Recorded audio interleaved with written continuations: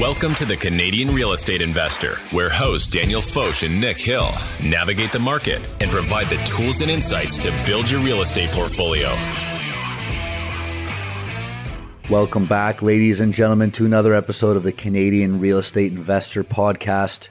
I'm your co-host, Nick Hill, real estate investor, mortgage agent, and I'm joined today by my good friend and Mr. Real Estate himself, Daniel Foch. What's going on, Dan? Not much. Been a crazy couple of weeks here. Just a lot of stuff going on. Interesting happenings in the landlord and tenant world. Interesting happenings in the real estate market. And I mean, we've done a couple of really hearty episodes lately. So I'm excited to have a little bit of a lighter one today. What are we talking about today, Nick? The working title of this episode right now is 15 Lessons from the King of New York City Real Estate, which has got a nice ring to it. Yeah, I like that. I personally wouldn't call this individual the king of New York City real estate. I personally would call Zeckendorf the actual king of New York City real estate. A great book, by the way, for anybody looking for another read. It's called Zeckendorf. Actually kind of a tough book to find. There's also another notable figure who's proclaimed themselves king of New York City real estate in the recent past as well. I thought we weren't going to make it political on here. Well, yeah, we did, and that's why I didn't mention any names specifically. So anyway, what else you got going on? Oh, it's been a busy week, man. We had a couple deals closing this week, so that's always fun. And one of them was literally down to the wire with getting docs together, which was good. It was this client's 6th property, so they get a little more complicated when you get up there, especially if you're a business owner, but we got everything done and everything's satisfied with the lender. I did have to spend like almost $2,000 on a stackable laundry center today, which really sucked. And like I called around everywhere and man, I did not realize how expensive these things were. Appliance companies sure know how to do inflation. I actually just went through, I was worried that I lost a washing machine, a brand new one on a new build that I closed on recently. The installer didn't take I guess there was a miscommunication between the installer and the delivery company, and nobody took the moving bolts off of so you know how there's those giant bolts that go through the thing to hold the drum in place. I don't know if you know this, and I don't know if the listeners know this, but there are. And if you run a washing machine with those on, it like literally shakes violently because the drum is held in place. So pro tip, take those off. So I had a tenant complaining. They were like, yeah, like this washing machine's going to like go through the floor. And I was like, yeah, I know exactly what's wrong. I'll be over right away because I do not want to lose a washing machine. Yeah. No, or a floor. Yeah, exactly. Especially in a brand new house. And yeah, we had some police involvement ongoing at a rental as well. We had a squatter. Yes, the never-ending rental issue. Yeah. That one's been a nightmare for you guys, man. Wow. Yeah, it is interesting. I mean, like Johnny and I, the property has a bit of a dark history, and we were kind of just at one point looked at each other, and I was like, is this place cursed? And he's like, I think it is, man. I think it is. So, I mean, yeah, without disclosing too much because it is an ongoing thing, we did have a squatter who was in the process of negotiating themselves as a tenant, appeared great on paper, and then just decided to move themselves in after they kind of cased the joint during a viewing. Crazy. I'll update people more on it because I know a lot of people do want to hear about the crazy landlord-tenant stories. We really do have to do an episode about we should, all of the stuff we've dealt with and not even just the stuff we've dealt with because I know we both have some great stories, but man, some of the stories that we've secondary, tertiary stories from clients or friends and other investors, it gets wild out there. I feel like it's one of those kind of like cathartic things too, like, almost like these 12-step communities where people sit around and talk about, shared issues. Like, Hi, my name's Nick and I'm a landlord. Honestly, like it really is very much like that. So yeah, I mean, I think it would be a worthwhile. And there is that individual out of Kingston, I think, who runs a property management company who said we really got to do an episode on what happens after, like, investing is a big part of it, buying right and all of that stuff. And you can control for all of the variables, but really asset management is a huge part of real estate investing and property management. And so we really do got to dive in on some gritty how-tos in that, best practices and all that. For sure. Yeah, for sure. And I guess, do you want to jump in? Let's jump in here. I was just going to say one more thing. I've had a really great week, really busy week, but this week I've probably taken almost a dozen calls from listeners. I've been on the phone a lot with people that have reached out to me or reach out to us, I should say, Dan, that listen to the podcast. They simply just email the podcast, ask a couple questions. I say, hey, let's get on a call instead.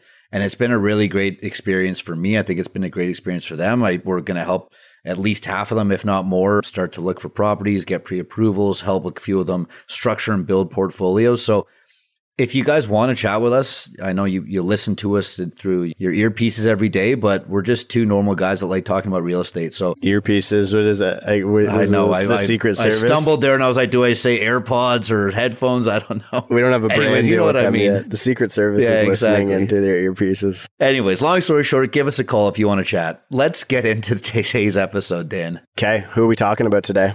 Stephen Ross. The disputed king of New York City real estate is worth $11.6 billion. In his 50 plus years of experience, he has built Related into the largest real estate developer in the US. He doesn't do a lot of interviews, but the ones he does are gold. And here are 15 lessons from the king.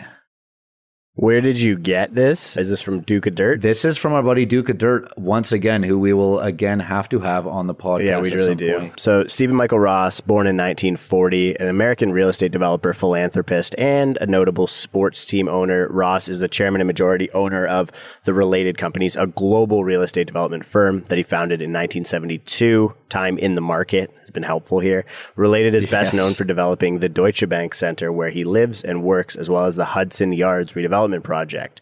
Let's unpack all that, Nick. Yeah, that's a lot right there. Steve's been a busy guy. The Related Companies is an American real estate firm based in New York with offices and developments in Boston, Chicago, LA, Las Vegas, Miami, San Francisco, Abu Dhabi, London, Sao Paulo, and Shanghai. Just a couple. Sounds like you're reading the there. Real estate bubble index again. Yeah, really. What is it, 3,000 employees, and they're the largest landlord in New York City with over 8,000 rental units under ownership. Yeah, crazy. Related manages about $4 billion of equity capital on behalf of sovereign wealth funds, public pension funds, multi-managers, endowments, and family offices. They're well known for developing the Hudson Yards, which is 28 acres in Manhattan's Chelsea and Hell's Kitchen neighborhoods. Absolutely crazy project.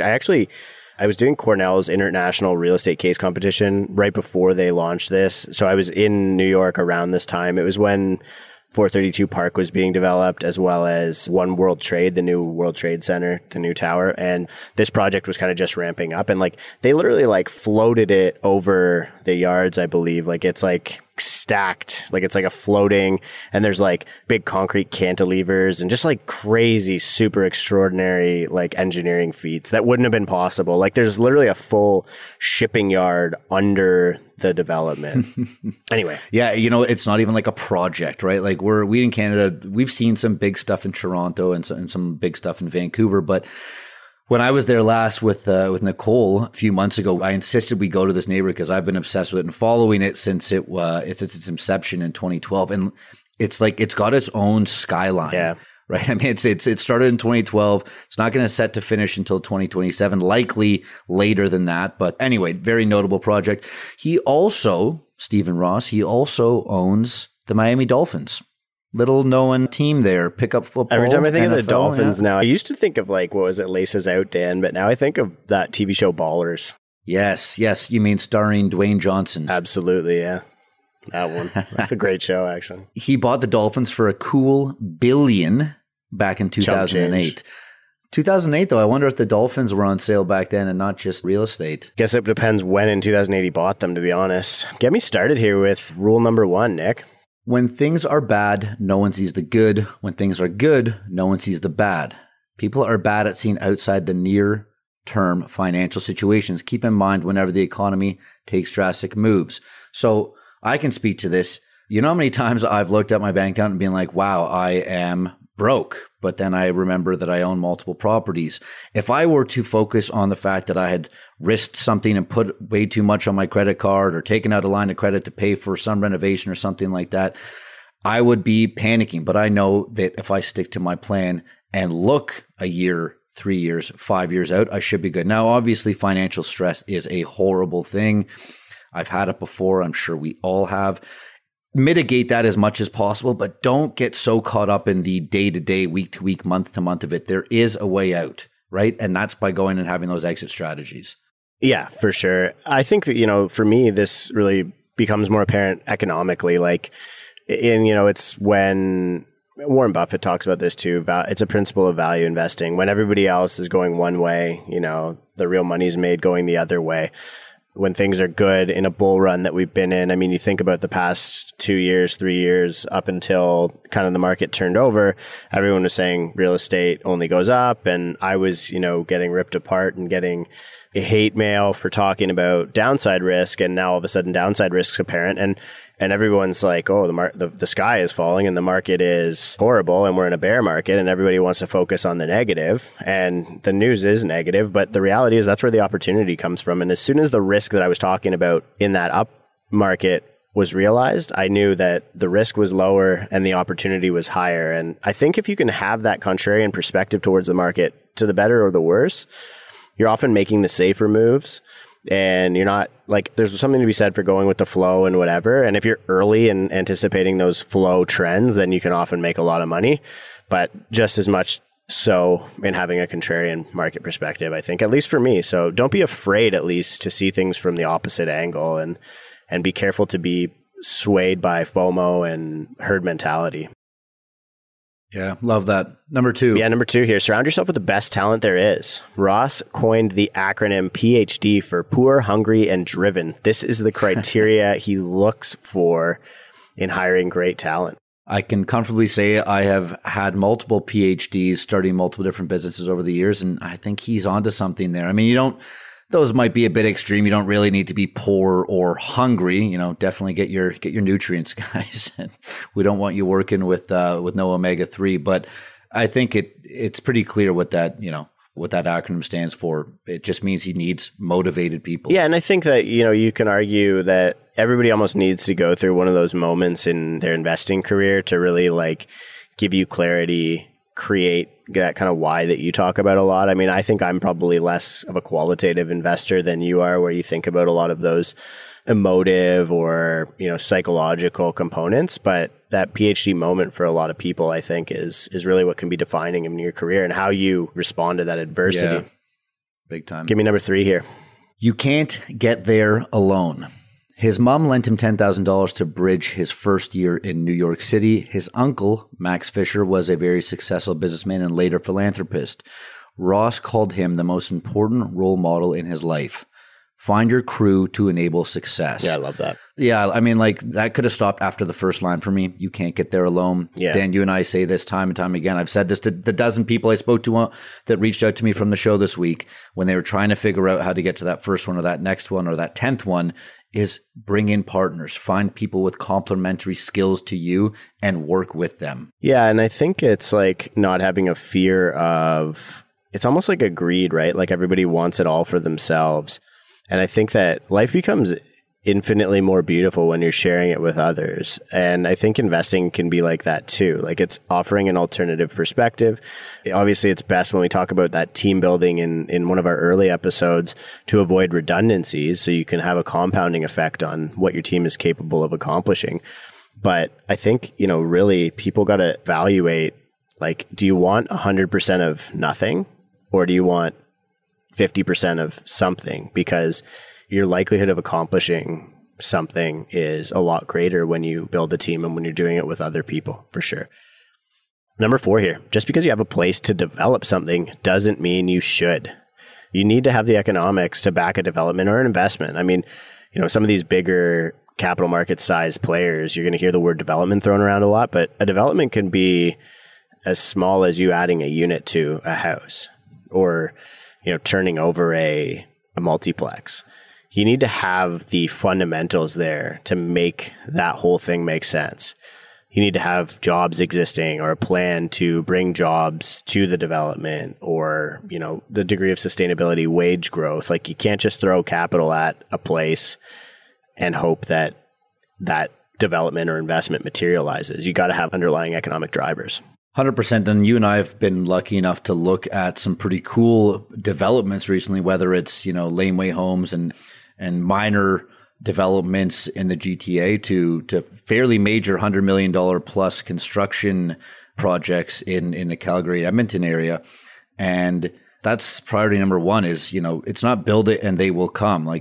they've got to already be there at this point really for you to build it, or you've got to have some pretty great pull factors and be able to catch those trends. And, maybe you've built it or you're building it, and by the time everyone does get there, you're ready to go. Let's move on. The seminal development of his career was the Time Warner Center. He built it without experience in building mixed-use skyscrapers. Now he has undertaken the largest development in the world, Hudson Yards, what we mentioned at the start here. And Ross lives by the motto of thinking bold. That's a pretty easy one, right? Shoot for the stars, aim on or land on the clouds, however that kind of stuff goes, right? Put yourself in uncomfortable positions. I think you'll be surprised at how you perform. Dan, you'll probably know what this is. What's that idea that, you'll spend the allotted amount of time that you've allotted for a task. So if I give myself, an hour to write one of these episodes, I'll get it done in an hour. But if I give myself a day, it'll take me the better part of a day.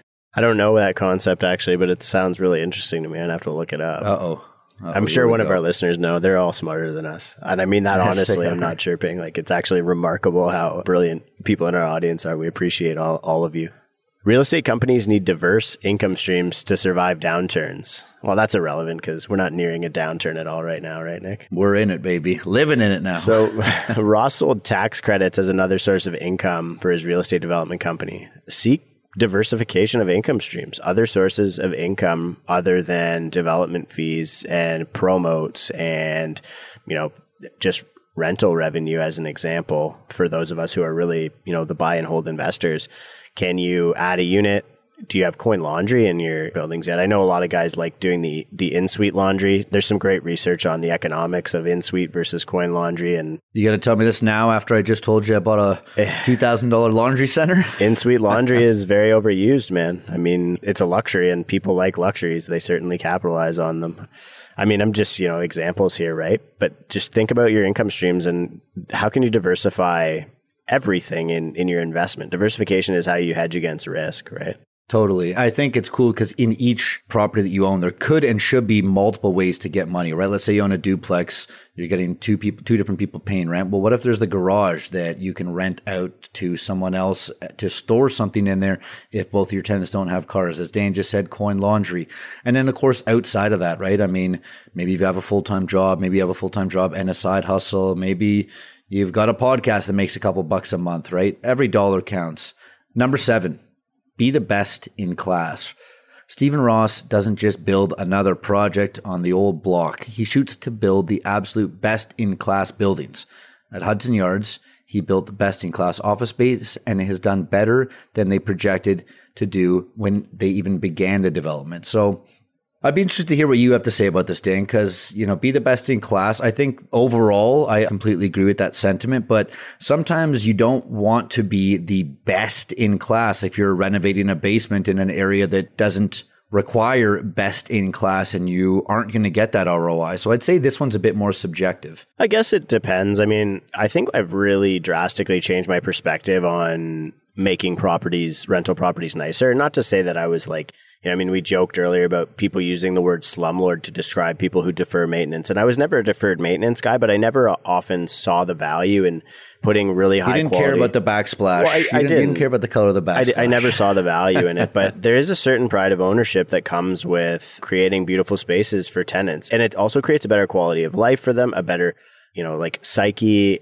better, I guess, your tenant is human capital as well, just like employees, which is one of the things we're going to be talking about next. But you got to think about taking care of them makes them more likely to be economically successful, continue to go to their job, all of these things. And these are actually input and output variables that can be evaluated, right? So there is a degree of consumer psychology layer in the landlord-tenant relationship that is reflected in the product. And I think that, for us, we do buy a lot of price floor product. We definitely are providing affordable rental in a lot of cases, but little nuanced differences that, you can provide. I think there was a landlord in the States talking about, and I was listening to another Canadian podcast maybe, but, giving their tenants TIM cards on Christmas, and it's just little differentiators like that as an example, or, when you do have a unit that's turning over, or asking the tenant if there's something that you can do, a small repair that you could do, or, like, do you need a new toilet? Because that's only going to cost you $500. And like, yeah, it might really make a difference. Like, how can you move the needle in small but meaningful ways? I think I love that. It's an easy way to be best in class. It's really not that hard to compete as a landlord in Canada, to be honest with you, right? Like, if you think about the product that you're selling, because there are a lot of bad landlords out there. And so one of the big components of being a good investor is being a good landlord. And so that to me is an opportunity to be best in class pretty easily. Can you be the best provider of student housing in Kingston? Can you be the best provider of co-living homes in Toronto? Can you be the best provider of up-down duplexes in Saskatoon? Like, probably, to be honest, those are achievable things. And, we go back to that kind of that principle of Ikigai, this Japanese principle where it's like this, what can you be the best at, but also make money at and create immense societal value? And I don't think it's that hard to do that. It's one of those things that most people are so busy surviving, they don't pause to think about it, and they don't wonder whether or not it's actually going to pay off. Yeah, I think you're right. I think there's huge ROI on doing all those little things you just said. So well done. Take us to the next one. Yeah, for sure. They aren't employees, they're partners. Ross believes in hiring great people and giving them autonomy to get their job done. One way he does this is by considering them a part of the team, not just a piece and not just a cog in the machine, right? Yeah, man. I mean, this hits home for us right now, big time, right? I mean, we've been leaning on more people than ever before, and we're looking at them as partners. I don't want a bunch of employees. I want a bunch of people that I like, that I enjoy working with, that have the same interests and the same goals that I do, right? So a great example of this is, Dan and I have been reaching out or people have been reaching out to us, and we're kind of been looking for quote unquote champions to help us get our events started across the country. Well, each one of those people, I feel like we're providing them with a pretty great opportunity to meet other real estate investors, or if they're professional in the space, to maybe get a ton of business like that. But we would not be able to do that ourselves. We've been looking for people that want to do those same things with us and bringing them on as partners and looking at them as we are going to build this and work together. For sure. And I mean, it's interesting to kind of circle back to that concept of you can't get there alone, right? Like, there's no way that we could possibly execute having monthly meetup events coast to coast without other people. And like, again, it comes back to, would I rather have 50% of, the leads or the earnings from an event that we're doing with a partner, or would I rather have 100% of nothing? Because there's no way that we could do 10 monthly events indefinitely, right? So next one, number 9, it is easier to grow if you have done it yourself. Now that sounds like we're contradicting what we just said, but wait a minute. Having done a particular job makes it much easier to understand the difficulties and point one in the right direction. Ross did all the jobs early on, which he says enabled him to act more efficiently and hire the right people to grow.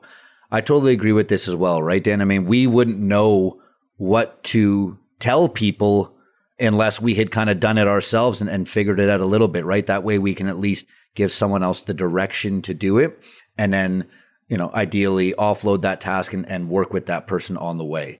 I think it can go as high as what we mentioned in the most recent episode, the Other People's Money episode, where, if you're getting the reps in, if you're doing the deals with your own capital, the money will come.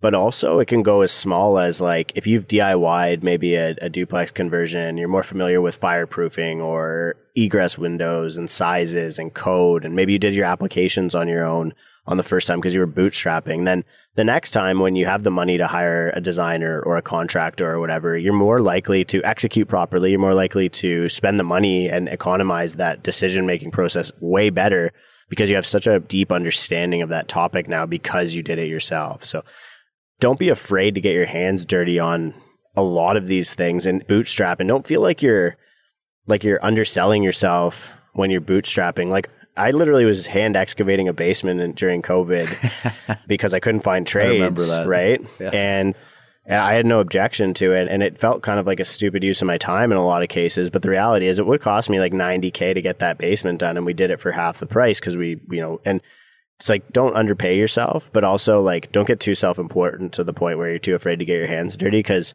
there's residual value that you can't see on the hourly basis of getting those reps in that really helps you to grow because you've done it yourself.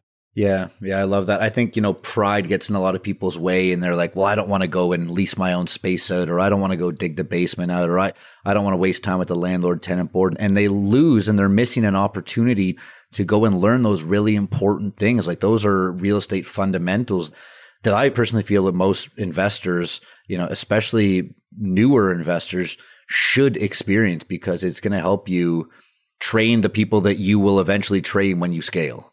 For sure. And like to negotiate with trades or have a proper property manager relationship, or even like to hand off your portfolio to a property manager, because you know everything about the portfolio. You have best practices in place, right? Like you can't scale without getting that deep understanding. Or if you do, you're going to hire somebody and they're going to cultivate that deep understanding. And now all of a sudden they're indisposable. So they can charge you whatever they want, right? And so you sacrifice a lot of enterprise ability there. Yeah, Number 10 here, a rising market covers a lot of sins. We're seeing this today, right? Yeah. Many people bought bad deals in the 18, 19, and they turned out to be home runs. And they may not have been in a different market. Don't get caught with a bad deal when the tide goes out. I think, it's so funny because I mentioned this a couple of times, right? Like there's two quotes: a rising tide lifts all boats, and when the tide goes out, you see who's swimming naked. And they're, they say it all. These days. Couple of nudists for sure. That's for sure. Yeah, I think we've touched on this one more than enough times, right? Let's keep the train moving here. Success breeds success. An early win, no matter how big it is the momentum needed to get ahead. Seek early wins and use that momentum to get into bigger opportunities. This one, again, super relevant. So one thing, Dan, I had mentioned I've been on all these phone calls. This particularly came up a lot, right? What does that first deal have to look like? And I've said this multiple times this week. That first deal has to be a win. It has to be cash flow. It has to be lower barrier to entry. You're going to run into issues with it, with construction or permitting or tenants or whatever. Real estate without issues doesn't exist. But you need to have that first one be a win, because if you go in and you don't put your all into that first investment or that first project or whatever it is, chances are something's going to go wrong, possibly really wrong. Many things could go wrong. And guess what? You're not going to want to invest in real estate anymore. But it's the exact same that if you went and started a business, or it's the exact same if you, went to the gym for the first time or whatever. You go into the gym for the first time, you try to max out in the squat machine, boom, say goodbye to your slipped discs in your back. So I think, and even on a much larger scale, right, Dan, we just started a new corporation, a new business where we're putting together, the beginnings of a fund, and we need each one of our deals to be home runs, because if not, it's going to slow our growth and we're going to be dealing with headaches instead of trying to focus on growing the business. Yeah, I think in that context too, like that's a very easily visible iteration of this. Like if you have a bad deal in your track record and you're going to try and raise money, like you're toast, right? And so look, like a lot of this is like, I'm a guy who has pretty severe ADHD, right? And people with ADHD, we chase dopamine, right? And there's like psychology behind this. If you get a win, it makes you feel good and you go out bolder in the world and you're presenting yourself better and your chest is puffed out or you got a little bit of ego. And that can be dangerous in some senses, but it can also be valuable, right? Momentum can be very, very valuable. If you have a failure, it can really wear you down and your energy level's lower and you wear that, right? And so momentum is a real thing. Number 12. If you know how to execute, you can succeed. And I think this really compounds on that last one. Understanding an opportunity is one thing. It's very easy to do that. And I will be the first to say this, like I'm exceptionally good at understanding opportunities. I'm not a good executor.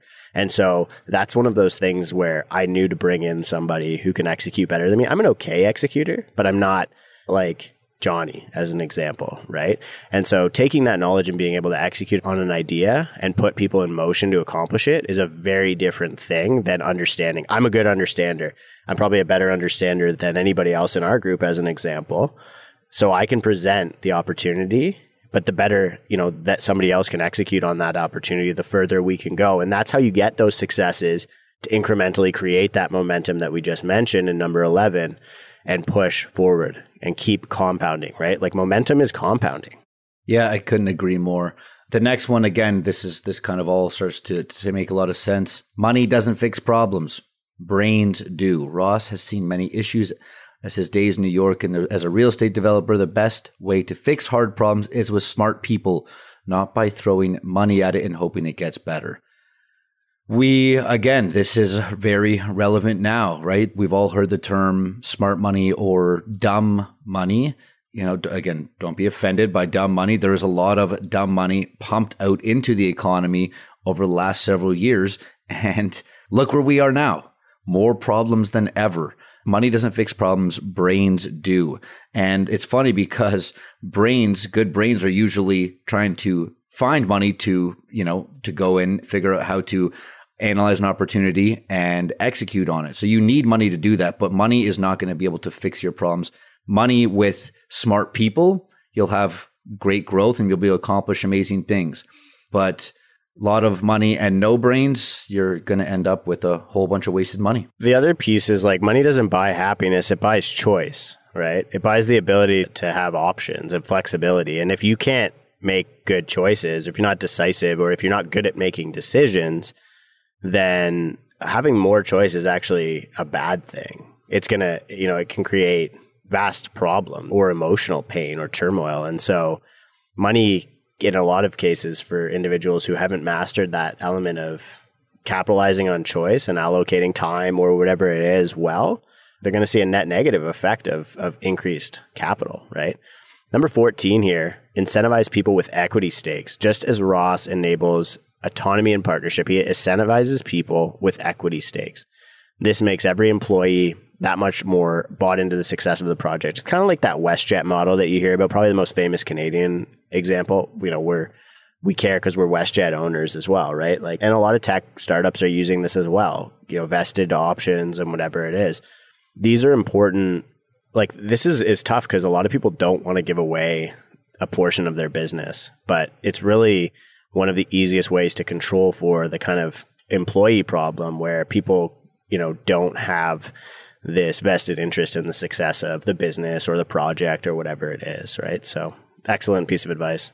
Yeah, for sure. I mean, just go watch any episode of Dragon's Den or Shark Tank and you'll see how fiercely business owners protect their equity because, it's always, it's my baby or whatever it may be. It's funny. I think that as real estate investors and as people with a great deal of interest in real estate, we have this inherent desire to have equity, right? That's what we all want. We want equity to leverage it and to build. And going back to that, in this, it's funny because we have every employee, but really if you have equity, you're a partner, right? I mean, now you might have 2% equity and, another partner might have 30% equity and you might not have the same voting rights or someone else might be making more decisions than you are. But I love this, Dan. And I mean, you and we're equity guys, right? We've got equity in a number of different ventures and a number of different businesses. And in each one of those, I am extremely motivated to see it successful because my name is attached to it. And I know that the more the successful it gets, the better it is for me.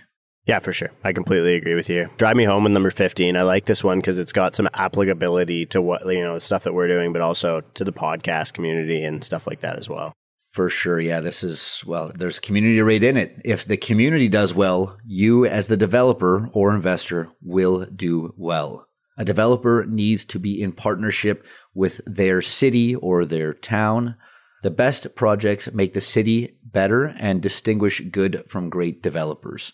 Dan, what are your thoughts on this one? Look, I think that a lot of people dismiss this and they feel like there's this contentious relationship between municipalities who are, realistically just providers of land, right? They're stewards they distribute the land that the crown owns in Canada or the crown sort of, right, like that, they allocate that.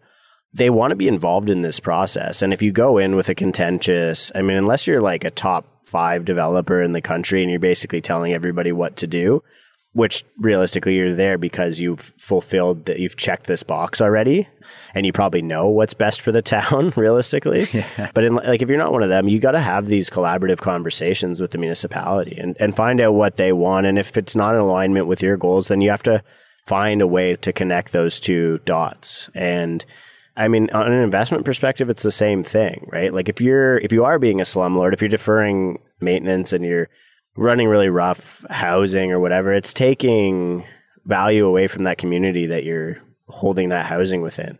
And gradually that can pull down the value of a neighborhood if that's the culture that you're creating with the asset that you're bringing. So you want to try and level up and bring the world up around you. It's like that Coach Carter quote, right? Like, that's from... Oh, here we go. You know what I'm talking about, right? Our greatest fear is not that we are inadequate.